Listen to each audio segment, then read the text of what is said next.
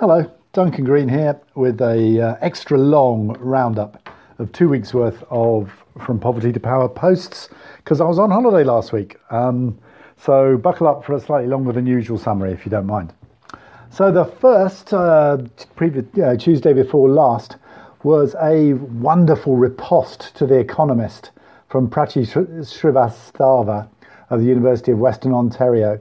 The Economist periodically has these kind of paeans to private education and how great it is that private education is spreading across developing countries. And the Economist loves it.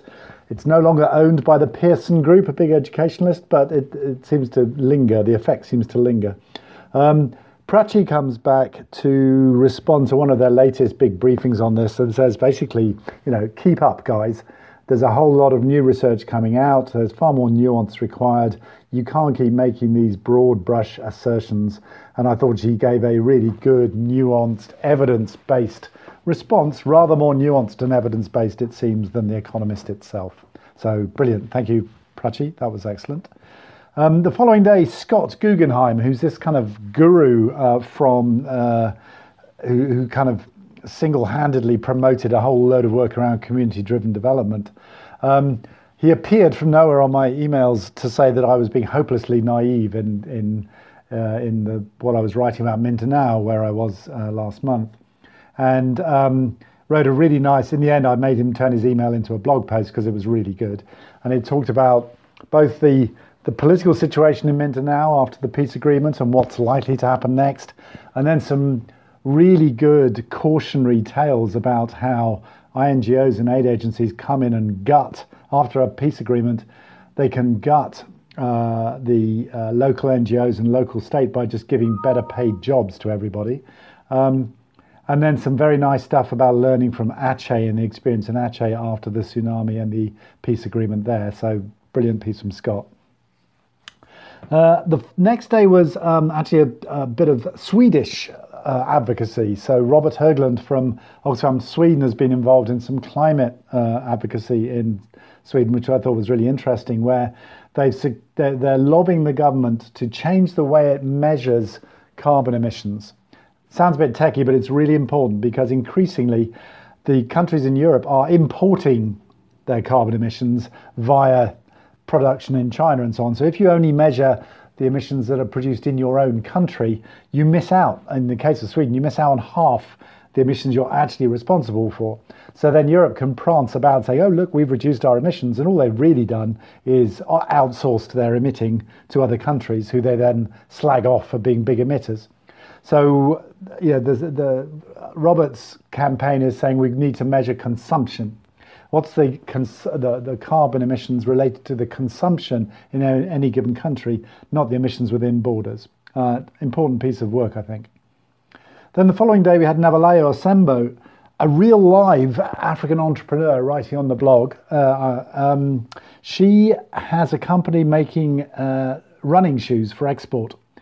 And she just wanted to, come in and say, actually, look, guys, if you really care about poverty reduction, about jobs, about growth, about boosting African countries, people like me are pretty important. We're creating jobs, we're getting things off the ground, and it's really hard if you're a small or medium-sized exporter to get credit, capital, to get any of the business support. And actually, she's ended up crowdfunding her work, 2 rounds of crowdfunding to get the kind of investment she needs to be able to build up her company selling running shoes and exporting them around the world.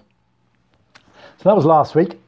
Then this week has been a bumper week. The Google Analytics has gone off the charts this week because we've had a number of posts which have really got people provoked and thinking and so on. Started off with a post from my old boss, Mark Goldring, who recently left Oxfam in the wake of the Haiti scandal. And he's a very reflective man, and he wrote a piece, 6 things that INGOs need to fix, that international NGOs need to fix if they're going to be fit for the future. Very thoughtful piece, and it's got huge numbers of hits by my own low standards. So there's clearly still a lot of interest out there in just whether organisations are thinking ahead and getting ready for the constant disruption which faces them. On Tuesday, I did links I liked. I had a big backlog of tweets and things I'd read, which I wanted to share. One of my favourites was that somebody's put together, I think the EU has put together a full list of the myths in the British press promulgated about the European Union. Yeah, everything from bendy bananas to not being able to choose your children's names or whatever it is.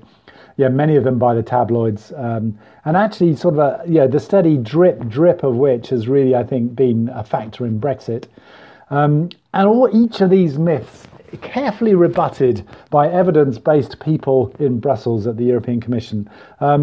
Somehow rather moving that they think that this rebuttal and evidence and facts still matter, and rather an extraordinary list. There are hundreds and hundreds of them. It's worth having a look. On Wednesday, Elizabeth Cowan from Care International came in with a rant. She called it a rant. I wouldn't dare. And the rant is about gender consultants and consultants in general, and how a lot of organisations, NGOs, aid agencies have got into a kind of knee-jerk response of, if in doubt, call a consultant. And she thinks that that's actually often a monumental waste of money. Consultants don't do a particularly good job. They tell you what you want to hear. They repeat back to you what you tell them and then charge you loads of money. All sorts of objections. I've noticed this in Oxfam meetings where we get external speakers in, and often the quality is really poor. We got much better speakers internally, but because they're from, a management consultant, everybody goes, oh, that's fantastic. Yes, gosh, agility, flexibility, that's a really brilliant idea. And they're basically just spouting platitudes. So Elizabeth has something more sort of productive and constructive to say, which is that Care International has set up a global gender cohort, which is really trying to develop its internal advisory capacity on gender in particular. And she sets out some interesting ideas about how they've done that and how they tried to make it as democratic and horizontal as possible, and really use it as a way of building up their internal professional development and capacity and get off the consultant treadmill. Thursday, Maria Faciolince, my new colleague on From Poverty to Power, came in to announce we've finally chosen a name. We spent about a month kicking this around, and we're calling this initiative we have, which is to try and source more content from the Global South, to have more content that challenges received wisdom in the aid business, and basically to disrupt what has been up to now a rather northern-dominated blog. And we're calling it Power Shifts. And Maria came on to explain that. We did a little podcast just to sort of talk through who she is and what she's planning on this work. She's been doing this for a month now, and we're having a fantastic time. It's been great fun.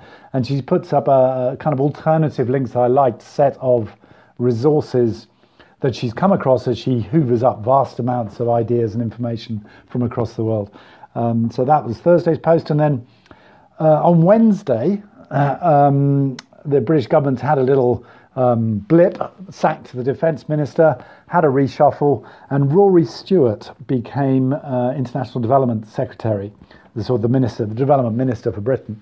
And he's a fascinating man who I've had come along for the last 2 years to talk, to give a lecture at my LSE, to my LSE students. And even though he's a minister, and he's actually been Minister of Prisons, he's so interested in development that he rocks up and just does an impromptu and utterly brilliant lecture on fragile states. And what I reposted on Friday was a book review I did of a book he wrote in 2011, setting out his thinking on fragile states and Western intervention, which is absolutely brilliant. And we've now got a development minister who is an intellectual, taught at Harvard, very smart, deeply committed to development, has spent considerable time in developing countries in different roles. And I'm really looking forward to the next few years to see what a difference it makes to have a minister who really actually cares about aid and development compared to some of the other people we've had in the past. So with that, I shall leave you. Have a good weekend. Sorry if this went on a bit long, but it was 2 weeks to catch up on. Okay, bye.